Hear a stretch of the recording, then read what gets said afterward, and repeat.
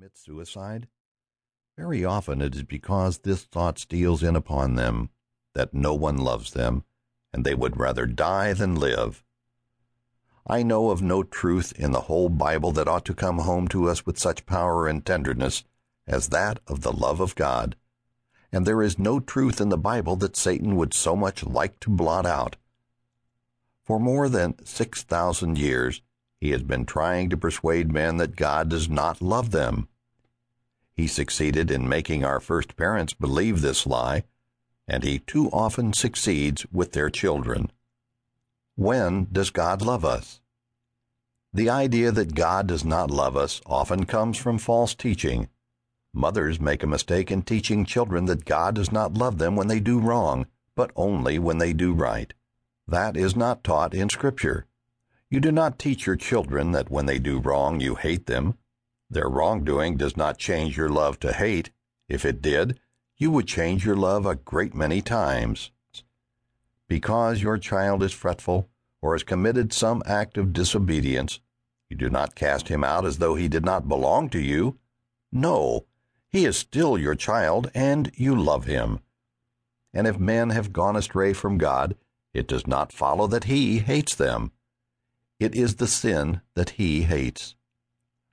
I believe the reason why a great many people think God does not love them is because they are measuring God by their own small rule, from their own standpoint. We love men as long as we consider them worthy of our love. When they are not, we cast them off. It is not so with God. There is a vast difference between human love and divine love. The dimensions of God's love. In Ephesians chapter 3, verse 18, we are told of the breadth and length and depth and height of God's love. Many of us think we know something of God's love, but centuries hence we shall admit we have never found out much about it. Columbus discovered America, but what did he know about its great lakes, rivers, forests, and the Mississippi Valley? He died without knowing much about what he had discovered. So, many of us have discovered something of the love of God, but there are heights, depths, and lengths of it we do not know. That love is a great ocean, and we require to plunge into it before we really know anything of it. It is said of a Roman Catholic Archbishop of Paris that when he was thrown into prison and condemned to be shot, a little while before he was let out to die, he saw a window in his cell in the shape of a cross. Upon the top of the cross he wrote height, at the bottom depth, and at the end of each arm length. He had experienced the truth conveyed in the hymn, "When I survey the wondrous cross on which the Prince of Glory died." When we wish to know the love of God, we should go to Calvary. Can we look upon that scene and say God did not love us? That cross speaks of the love of God. Greater love never has been taught than that which the cross teaches. What prompted God to give up Christ? What prompted Christ to die, if it were not love? Greater love hath no man than this, that a man lay down his life for his friends.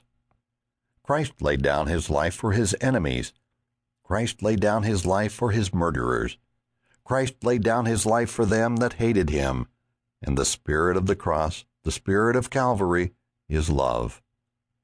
When they were mocking him and deriding him, what did he say? "Father, forgive them, for they know not what they do." That is love. He did not call down fire from heaven to consume them. There was nothing but love in his heart.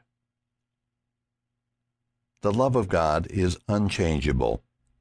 If you study the Bible, you will find that the love of God is unchangeable.